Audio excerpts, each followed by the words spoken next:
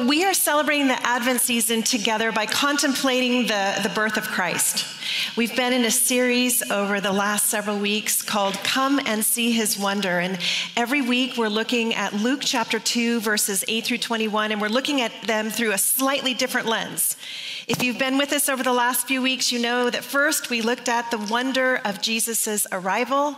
Then we looked at the wonder of Jesus' humanity, and then today we're looking at the wonder of his glory. Now, we've been talking about this word wonder, and the definition of wonder is this. Wonder conveys a feeling of surprise mingled with admiration caused by something beautiful, unexpected, unfamiliar, or inexplicable. Can you recall the last time that you felt a sense of wonder, that you experienced a true sense of wonder? Think about it for just a moment. After last week's message on the humanity of Jesus and the picture that we had of Jesus as a baby wrapped in swaddling cloths, I was reminded of the birth of my own two boys. I was reminded, I guess I'll never forget how I felt after 30 hours of labor, with no drugs, by the way, and what it felt like when that doctor laid my baby boy on my chest and I held him for the first time. You know, all the pain and suffering disappeared behind the wonder of holding my son in my arms. And then 5 years later, when my second baby was born, that wonder was renewed all over again. I was just as awestruck the second time as I was the first time. There's something there's something inexplicable about how the pain and the beauty of birthing a human being into the world, which awakens this kind of love in you that you've never experienced before, that actually enables you to selflessly care for another person like you've never cared for another person before. But you know what? The birth of Jesus was more than just a miracle of childbirth to his parents, Mary and Joseph. The birth of Jesus made the glory of God manifest on earth. The glory of heaven came to earth the moment that Jesus was born. So this morning I want to talk about this word glory. It's a word that we use a lot around the Christmas season. We sing a lot about glory in the songs that we sing. But what does glory mean? What does it mean? We try to simulate glory with the lights that we hang on our homes, or even as we have this beautiful art display outside. We're trying to simulate the glory of God with the brilliance, right? But what is it? What is God's glory? How do we experience God's glory? How is God's glory revealed? Where can we go to see God's glory? And how do we respond when we have an encounter with God's glory? So today I just want to kind of pose two questions.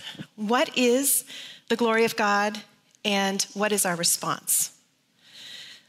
Let's open our Bibles to Luke chapter 2, and then let's read together this very well-known Christmas story, beginning at verse 8. And in the same region, there were shepherds out in the field, keeping watch over their flock by night. And an angel of the Lord appeared to them, and the glory of the Lord shone around them, and they were filled with great fear. And the angel said to them, "Fear not, for behold, I bring you good news of great joy that will be for all people. For unto you is born this day in the city of David a Savior, who is Christ the Lord. And this will be a sign for you. You will find a baby wrapped in swaddling cloths and lying in a manger." And suddenly there was with the angel a multitude of heavenly hosts praising God and saying, "Glory to God in the highest, and on earth peace among those with whom he is pleased." We'll stop there for a moment. I wonder if we've become so familiar with this story that we've lost a little bit of the wonder about what actually happened. Because often when we think of shepherds in the Bible, we think of the biblical examples like David, whose role as a shepherd was actually a preparation for him to be king of Israel, where he would actually be caring for God's people. So the role of shepherding in Scripture often symbolizes God's care for his people. We know Jesus comes and identifies as the Good Shepherd. So when we think of shepherds, we often think of people who have great honor and esteem in Jewish society. But first century shepherds were not actually people who were considered honorable or full of esteem. Actually, first century shepherds were the lowest echelon of civilization. They were actually viewed as outcasts. So they were dirty. They stunk like the ground they slept on and the animals they hung out with. Shepherding was very non-glorious work. And because they were considered physically unclean, then they were also considered ceremonially unclean. They were not allowed to go into the temples to worship. And because everybody knew that a shepherd couldn't go to the temple and worship, everybody then distrusted them. They were considered less than. They were not even allowed to give a testimony in a court of law because their word was considered untrustworthy. They were looked down upon. They were despised. I wonder if maybe this is how we might feel towards a homeless person laying on the streets of Portland. You know, if we might look at a homeless person who hasn't had a shower or a clean bed in months, and we might step around them, we might look the other way, we might consider them unsafe or untrustworthy. And this is who God sent his message to of good news. Isn't that astounding?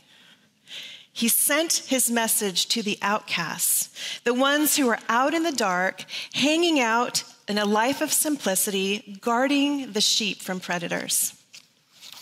Now, at first, just one angel appears, we find in the story. Just one angel appears to the shepherds, but the glory of God is manifest in this angel's appearance, and the shepherds are terrified.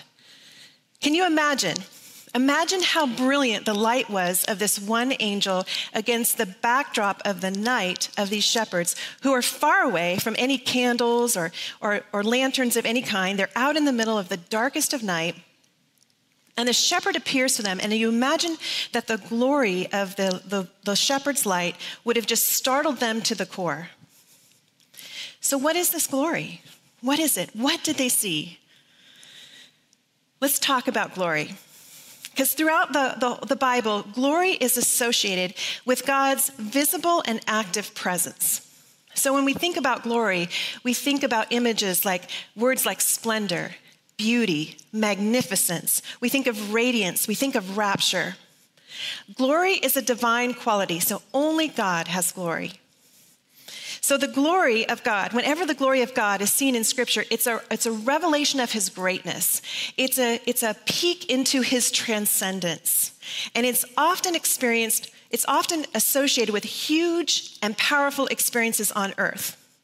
So in Psalm 19:1, for example, David exclaims, "The heavens declare the glory of God, and the sky proclaims his handiwork." In Psalm 29:3, David says, "The voice of the Lord is over the waters. The glory of God thunders, the Lord over the waters." Humans are always inspired when they encounter the glory of God. But it's hard for us to find words to describe our experiences. So like the psalmist, we often try to look to nature to help explain our encounters with God's glory. You know, we think of his brilliance as being like the sun. We think of his infiniteness as being like the stars in the heavens. We think of his power as being like the raging sea. We think of his voice as being like thunder. We think of his artistry as being like a sunrise or a sunset. I live in a home that sits upon the top of Iron Mountain here in Lake Oswego. And I have the most glorious view of Mount Hood from my home, especially in December when the colors are so vivid in the sunrises. They literally just take my breath away sometimes. And often I'll stand on my veranda in the morning and I'll look out and I'll see the scene is the lake of Lake Oswego in front of me, and then Mount Hood straight ahead. And in the morning, if I get there at just the right moment when the sun is cresting the horizon and the colors are like red and orange and yellow and pink, and it is so beautiful. It's just so beautiful. And sometimes when I'm standing there, it's like the whole valley is filled with fog. And so between me and the mountain, there's this sea of fog, and it feels like my toes are just on the edge of this lake of fog, and I'm looking out and I'm seeing this beautiful artistry of God's creation as he paints the sunrise. It's like it's just me and him. And you know what I do? I grab my cell phone camera and I start taking picture after picture after picture after picture. And it doesn't matter how many pictures I take because nothing compares to what I see with my naked eye. Nothing. I can't show anybody what I've seen because I can't capture it. It's like God is just saying, this moment is for you, real time, and it can't be saved for later. Well, in those moments, I'm inspired. I'm inspired because I remember that God is still God. He is still the artist of his creation. He is still on his sovereign throne. No matter how messed up the world seems, God is still God. And he reminds me that I can still trust him. But in those moments, I'm confronted with the glory of God. And I have no words to even express what it's like except to compare it to something in nature, try to explain it to someone who can't see it with me. The Bible is just full of images of God's glory. In fact, the glory of God is just woven throughout the whole biblical account. We know that Moses encountered the glory of God on Mount Sinai when God gave the law to him for Israel. But God's glory was veiled so that Moses could actually draw near to the presence of God. Exodus 24, verse 16 and 17, it says that the glory of the Lord dwelt on Mount Sinai, and the cloud covered it 6 days. And on the seventh day, he called to Moses out of the midst of the cloud. Now the appearance of the glory of the Lord was like a devouring fire on the top of the mountain in the sight of the people of Israel. God's glory is both sacred and dangerous, right? The one who beholds God's glory feels a sense of awe and fear simultaneously. We can imagine that's how the shepherds felt, right? They were afraid when they saw the glory of God. And Moses, when he saw the glory of God, then you know what he wanted? He wanted to see more of God's glory. What he saw wasn't enough. He wanted to see more. And so he says to God, show me your glory. I want to see more. He says this in Exodus 33:18. He says, please show me your glory. But God explained to Moses that it was impossible for him to actually see the fullness of God's glory and live. And so he told him that he was going to actually stick him in the cleft of a rock and he was going to put his hand over him as his glory passed by. And then, rather than really giving Moses the image of his glory that Moses expected, God showed him his divine nature through a pronouncement of his character traits. Look at verse 34, chapter 34 of Exodus, verse 6 and 7. As the Lord passes by Moses, as Moses is tucked in the cleft of a rock with God's hand over him, his glory passes by. But rather than just letting the brilliance of that light display the glory of God, God speaks to Moses and describes who he is. He says, the Lord, a God merciful and gracious, slow to anger and abounding in steadfast love and faithfulness, keeping steadfast love for thousands, forgiving iniquity, transgression, and sin. God knew that Moses' desire to know him was better met with words than it was by a blinding light. So God veiled his glory in words as he revealed himself to Moses in ways that Moses could really understand. Now, as we look at the Old Testament, God commonly expresses his glory in light or fire, in the brilliance of this kind of light and fire. But it is so intense, it has to be shrouded. It has to be covered in some way. With proper veiling, God's people understand that when God's glory appears, that God is present with them. But without proper veiling, God's glory would destroy them. We see this in the Shekinah glory. As Israel is going through the wilderness, we see that the Shekinah of glory with God led them in a pillar of cloud by day and a pillar of fire by night.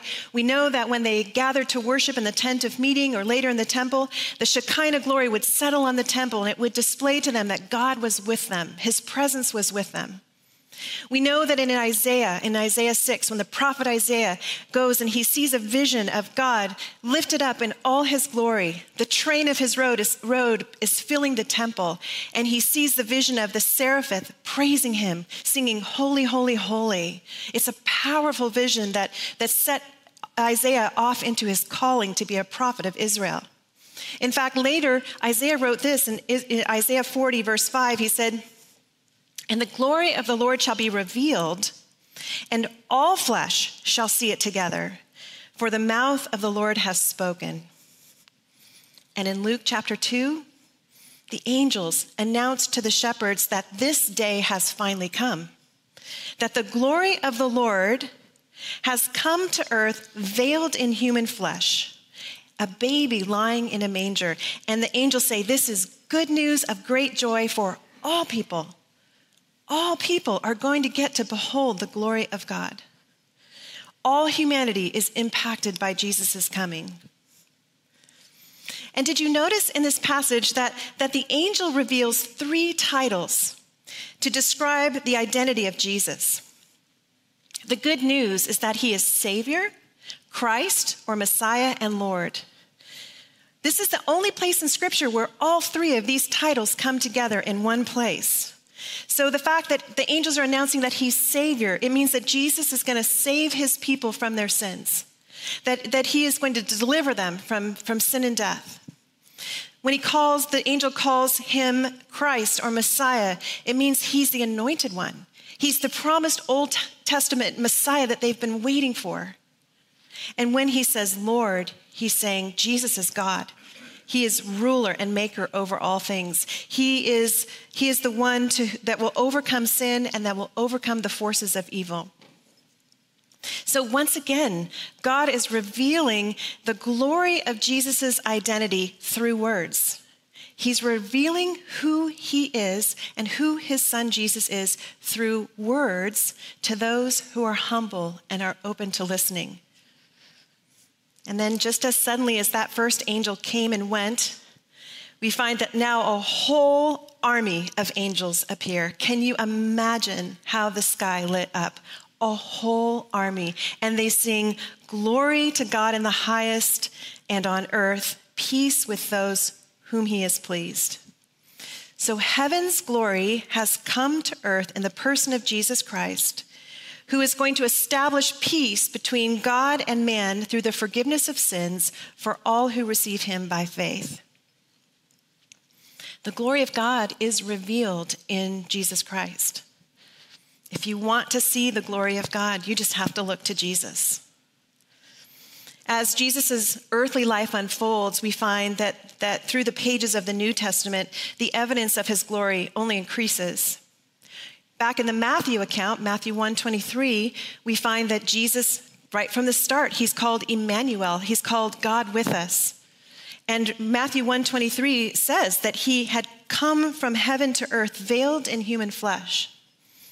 Then we go later into Luke chapter 9, when Jesus took James, John, and Peter up to what we now call the Mount of Transfiguration. He took these 3 closest disciples up to the mountain to pray, and as he was praying, verse 29 says, the appearance of his face was altered, and his clothing became dazzling white. It was as though in that moment, God just pulled back the veil of Jesus' human flesh and allowed these 3 dearest friends to see him in all his glory. And you know how they responded? They were afraid. They were scared when they saw his glory. So again, what did God do? He spoke words to them. He spoke words to reveal the identity of Jesus. He said to them, "This is my son, my chosen one. Listen to him." You see, God often displays his glory through words that reveal his identity.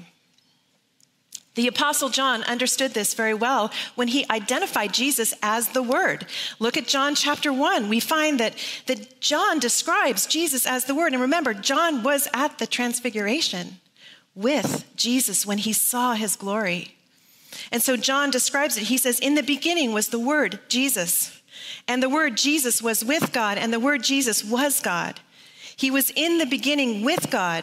All things were made through him, and without him was not anything that was made that was made. And in him was life, and the life was the light, the glory of men. And the light, the glory, shines in the darkness, and the darkness has not overcome it. And then down in verse 14, he says, and the Word, Jesus, became flesh and dwelt among us, and we have seen his glory, glory as of the only Son from the Father, full of grace and truth. You see, John understood that Jesus is the revelation of God's glory on earth. Jesus is the presence of God with people. Jesus is the divine revealer of God's character. He is the agent of God's mission to forgive sins and to restore relationship between holy God and sinful man. Jesus' glory was announced at his birth. It was seen in his life, in his teachings, in his miracles, and it was witnessed in his death, resurrection, and ascension. And we know even that Stephen, the first martyr, when he was being killed, he looked up into heaven and he was able to see Jesus standing in all his glory at the right hand of the Father. And Paul, who was on the road to Damascus, was confronted by the glory of God in such a way that it caused him to repent of his sin and to have a complete change of identity and mission. In fact, Paul writes so much about the glory of God. He describes him as the Lord of glory, and he speaks of the glory of God in the face of Jesus Christ. 2 Corinthians 4:6, for God who said, let light shine out of darkness, has shone in our hearts to give the light of the knowledge of the glory of God in the face of Jesus Christ. Colossians 1:15, Paul describes Jesus as the image of the invisible God, the firstborn of all creation. And the writer of Hebrews describes Jesus as the radiance of the glory of God and the exact imprint of his nature. And he upholds the universe by the power of his word. So if you want to see the glory of God, you only have to look at Jesus. Jesus reveals God's glory. So the question becomes, how do we respond? How do we respond when we see the glory of God in Jesus? We can go back to our passage and we can see how the shepherds responded when they heard the message of this good news. Let's look at verse 15. When the angels went away from them into heaven, the shepherds said to one another, let us go over to Bethlehem and see this thing that has happened, which the Lord has made known to us. And they went with haste and found Mary and Joseph and the baby lying in a manger. And when they saw it, they made known the saying that had been told them concerning this child. And all who heard it wondered at what the shepherds told them. But Mary treasured up all these things, pondering them in her heart. And the shepherds returned, glorifying and praising God for all they had heard and seen, as it had been told them. The shepherds received this good news from the angel. And you know what they do? They're compelled. They're compelled to action by what they've experienced. They are not unfazed by any way, shape, or form. They actually didn't think, oh, should we wait till morning? Or, oh, should we worry about the sheep that we're going to leave behind in the pasture? They didn't even consider those things. They were compelled by the revelation of this good news to go and see what God wanted them to know. Notice what they say to each other. They say, let's go, let's see. Let's understand what the Lord has made known to us. It says they go with haste. I imagine they just dropped everything and ran across the fields as fast as they could. They were eager to experience what God had graciously invited them to know. In other words, they had seen God's glory, right? They had seen God's glory in the brilliance of the angel's appearance. They had seen God's glory in the words that invited them to know this babe in a manger, God's glory come to earth. And they are responding to what they had encountered with pursuit. They can't wait to know more. Just like Moses, right? Moses saw the glory of God up on Mount Sinai, and what's he want? He wants more of God's glory. He wants to see more and know God more intimately. The knee-jerk response of the shepherds is to pursue God.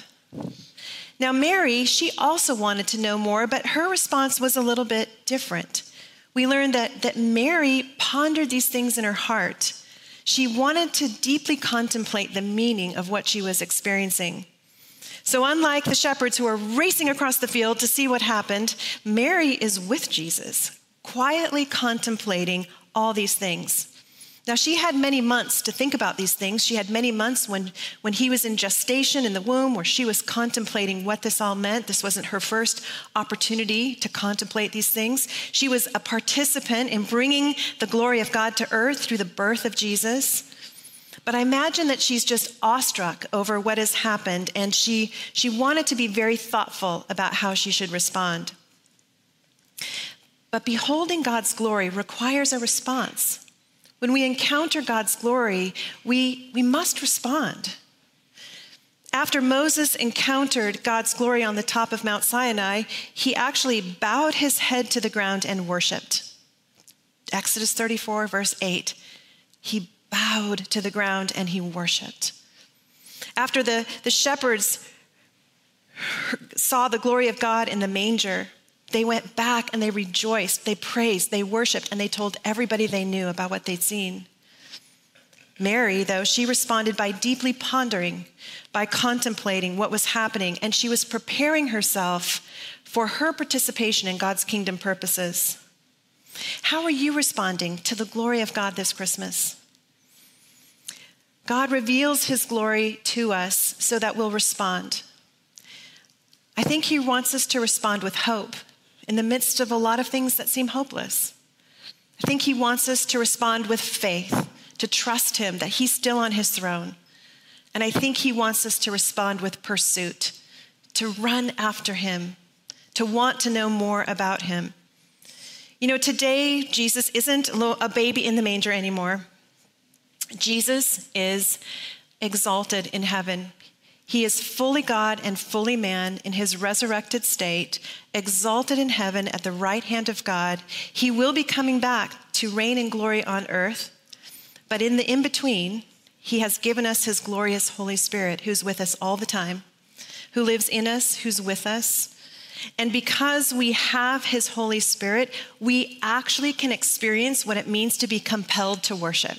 It's his Spirit in us that actually makes us into worshipers, that makes us respond to the truth of who he is through his word in a state of worship. Worship is actually more than just singing songs on Sunday. Worship is more than that. Worship is ascribing honor and glory and worth to God. It's adoring him from our inward being. And yes, it happens as we sing, but there's so many other ways in which we experience and express worship with our everyday lives. Let me share some with you so you can think about how you might worship God more fully in your own life. One is by meditating on his word, just like Mary did, meditating on his word, pondering his truth, soaking your heart in Scripture, burying Scripture into your heart like a treasure, letting Scripture be a regular part of your life.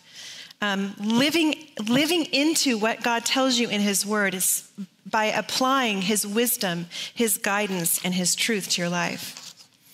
Secondly, is we worship God by exalting him in singing. That is part of it, right? But it's not just singing to hear if our voices are in tune. It's singing these words as if we mean them, as if we're declaring them as truth, as if we're praising God with these great, great words of adoration like they're coming from our own soul to him, making them true in our soul as they leave our lips. A third way that we worship God is trusting him in prayer. acknowledging that he is the place to go every day to praise and to thank and to lay down our petitions. When we trust him in prayer, we relinquish our cares to him completely. And we allow him to sort out the details on our behalf. And we trust that he is working providentially behind the scenes of our lives at all times. We worship God by following his instructions, by just agreeing that his word is true and that what he says is for our best good, so that we can grow in spiritual maturity and in godliness, that we agree that what he says is good for us. We can worship him by pursuing him in faith, desiring to know him more, drawing near to him with a desire to experience his glory and to know him more fully. We can worship him by telling others. You've got your My Five. It's a great place to start. Who will you tell? Who will you invite? And not just telling others about Jesus, but allowing your own story to be told about how Jesus has transformed your life. Enthusiastically sharing your own testimony in such a way that it becomes contagiously exciting for someone else. Someone else is curious and wants to know this person you call Lord and Savior. And then also by reflecting his glory into the darkness of our world. The thing about God's glory is that it's a communicable attribute. When the angels came with a message of good news, they reflected the glory of God. When Moses came down off the mountain after spending time with Jesus, with God, he reflected the glory to all the people of Israel. When you and I spend time with God, we reflect his light into the darkness of our surroundings. Spending time with Jesus changes how we are perceived by others, because people can look and know you're spending time with God. Look at 2 Corinthians 3:18. It says, and we all know with unveiled face, beholding the glory of the Lord, are being transformed into the same image from one degree of glory to another. For this comes from the Lord who is the Spirit. Spending time with God changes us from the inside out to become more like Jesus. So the wonder of God's glory compels a response. It just compels a response. You know, on the day after Christmas, December 26, 1986, when my son Adam was born, yes, I spent 30 hours of labor on Christmas night. You put that together. My husband, Bob, was at the receiving end of his birth.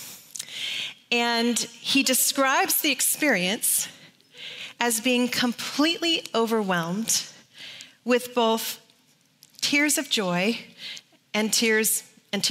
He says he was laughing and crying simultaneously, seeing his son being born into the world. The experience of wonder for him was so emotional that he couldn't help himself. It was impossible for him to remain unfazed in that moment because he had had such an experience of wonder. Are we unfazed at the glory of God this Christmas? Is it ho-hum, oh well, been there, done that, another season coming round? Or is it, wow, Jesus brought God's presence and glory to earth? Are you ascribing worth to his name in worship? Are you rejoicing in the revelation of God with us, Emmanuel? Are you delighting in the fact that he is your Savior, your Christ, and your Lord? Let's pray. Father, help us to see your glory. Will you strip away all the things that hinder our hearts and our minds, our souls and our eyes from seeing you as you truly are? Your coming to earth as a babe in a manger 2,000 years ago changed everything for us. We praise you and thank you for your perfect plan. We praise you and thank you for your Spirit who comes to live within us and enables us to truly worship you. We praise you, Lord, for this Christmas experience where we are able to remember the wonder of your glory and bring our hearts before you in a sense of true worship, Would you help us? Help us to worship you as you deserve. And we pray that you would do this in the name and the fame of Jesus. Amen.